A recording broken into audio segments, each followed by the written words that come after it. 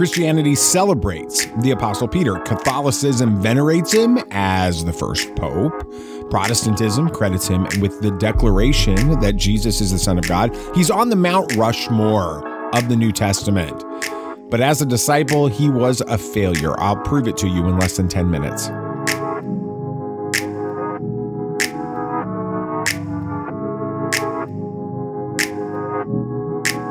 Welcome, Bible nerds. I'm David Jesse. I believe that understanding the Bible in its historic, geographic, religious, and cultural context helps us see Jesus more clearly, love him more dearly, and follow him more nearly day by day. I like to talk about discipleship so much, I'm going to go ahead and do it for another week.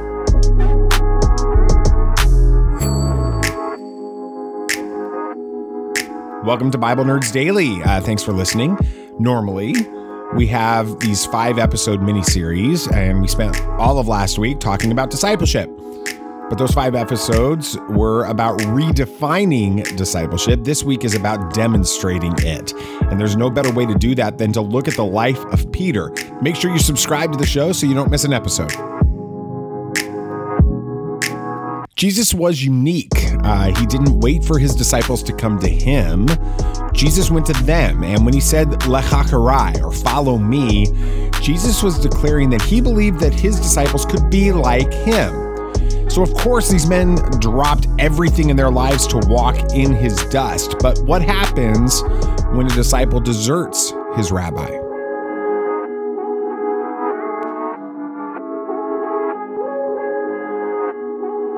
You know him as the Apostle Peter, but his Hebrew nickname was Kepha. It means the same in either language, rock. It was a special name given to him by Jesus himself the first time that they met.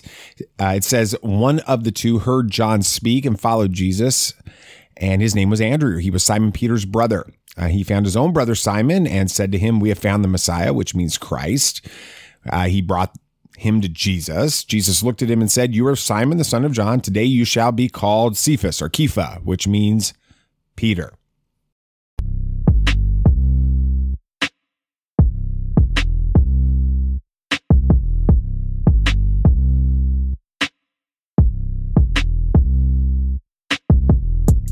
Peter was a fisherman, and like most of the men in Capernaum, the town where he was working, this was a risky career choice. Most people in the Galilee believed that the sea was the abyss, the dwelling of the dead. And still, he made a decent living from it, enough from this that he and his wife could live comfortably, and he enjoyed being on the water. And living in Capernaum had other perks as well. It was where the most learned and revered rabbis of the day came to teach. Since Peter sought to live a righteous life, he was fortunate to be able to glean from these rabbis during the day. Fishing was done at night. So this freed him up to sit in on their teachings when they were in the synagogue.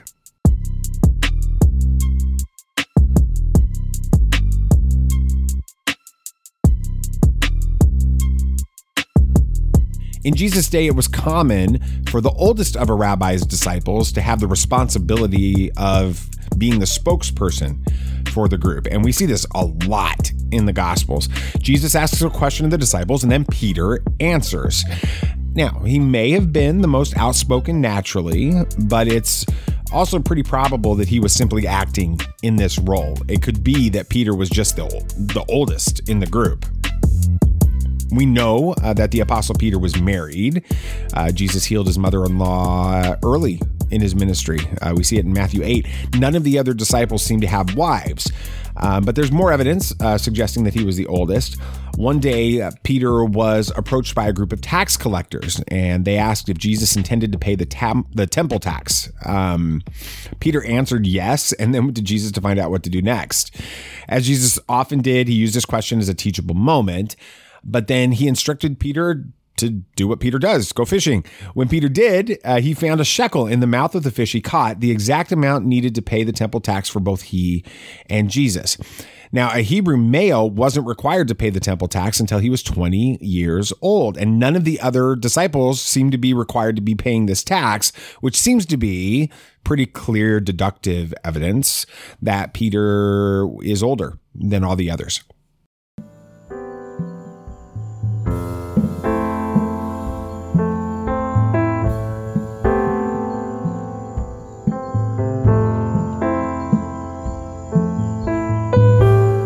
this adds an additional level of importance to the moment when Jesus called Peter to become his disciple. If Peter was 20 years old, it means he had already moved well beyond being called as a disciple. He was a fisherman. He had a good life as a fisherman, and he'd probably come to accept that.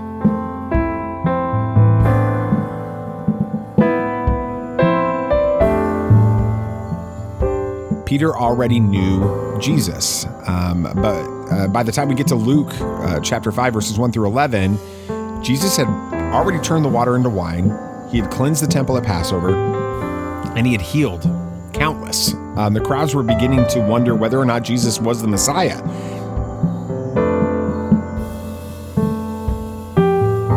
And then one day, Jesus came to the shore at Capernaum. The crowds were pressing against him so hard that he had to climb into Peter's boat in order to get enough space to teach. And then after teaching, Jesus decided that it was time. He asked Peter about catching any fish the night before. Peter told him that they hadn't had any luck. So Jesus told him to go back and go out into his boat and try again. Peter knew better. You don't fish during the day. The fish can see your nets. And Peter mentioned this to Jesus, but when the rabbi tells you to do something, you do it. And the result was the greatest catch of fish Peter ever had. Peter passed the test. Even though he may have known in his mind that catching anything during the day was impossible, he still obeyed.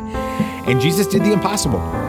When Peter and the others in this boat finished hauling in the catch, Jesus looked at them and he said, "Lechacharai, follow me, and I will make you fishers of men."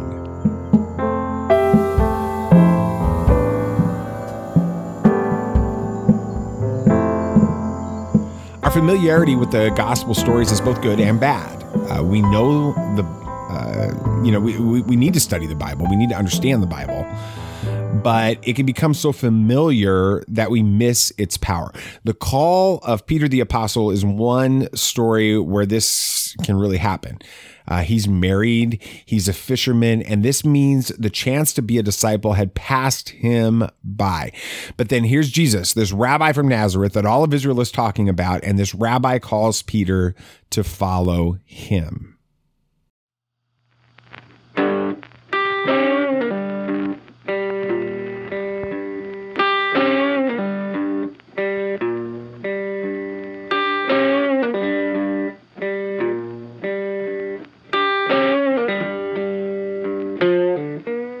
Now's the part where knowing the rest of the story can help us. Peter is going to deny he even knows the rabbi.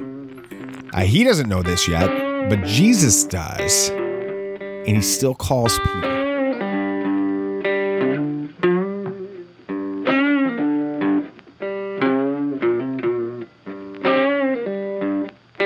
Please subscribe to the Bible Nerds Show wherever you listen to podcasts. There's this series, Bible Nerds Daily, 10 minutes, Monday through Friday, and then Bible Nerds Weekly, the Gospel of Matthew in its historic, geographic, religious, and cultural context. That comes out on Sunday mornings. Subscribe so you don't miss an episode.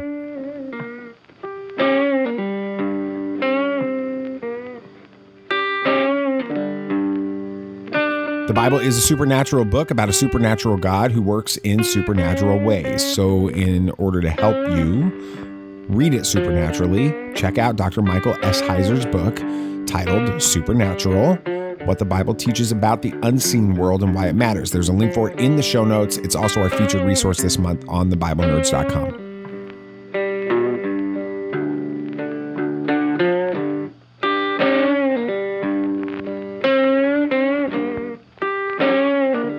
If this podcast is an encouragement to you and you want to pay it forward, please check out the ministry of One Child. One Child brings hope to hard places by helping children around the world who face extreme poverty. One Child's Child Champions bring food, medicine, education, and the gospel to children who wouldn't have it otherwise. You can make a one-time donation, you can make a recurring donation, or you can actually sponsor a child and change that child's life forever. To learn more about this amazing ministry, check out the link in the show notes or go to thebiblenerds.com and click on the One Child button.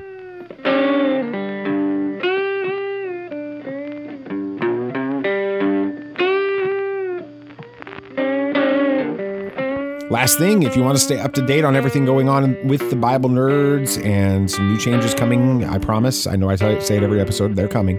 As well as other content, go to thebiblenerds.com. Again, thebiblenerds.com. Follow us on Twitter and like our Facebook page. We'd love to see you on there.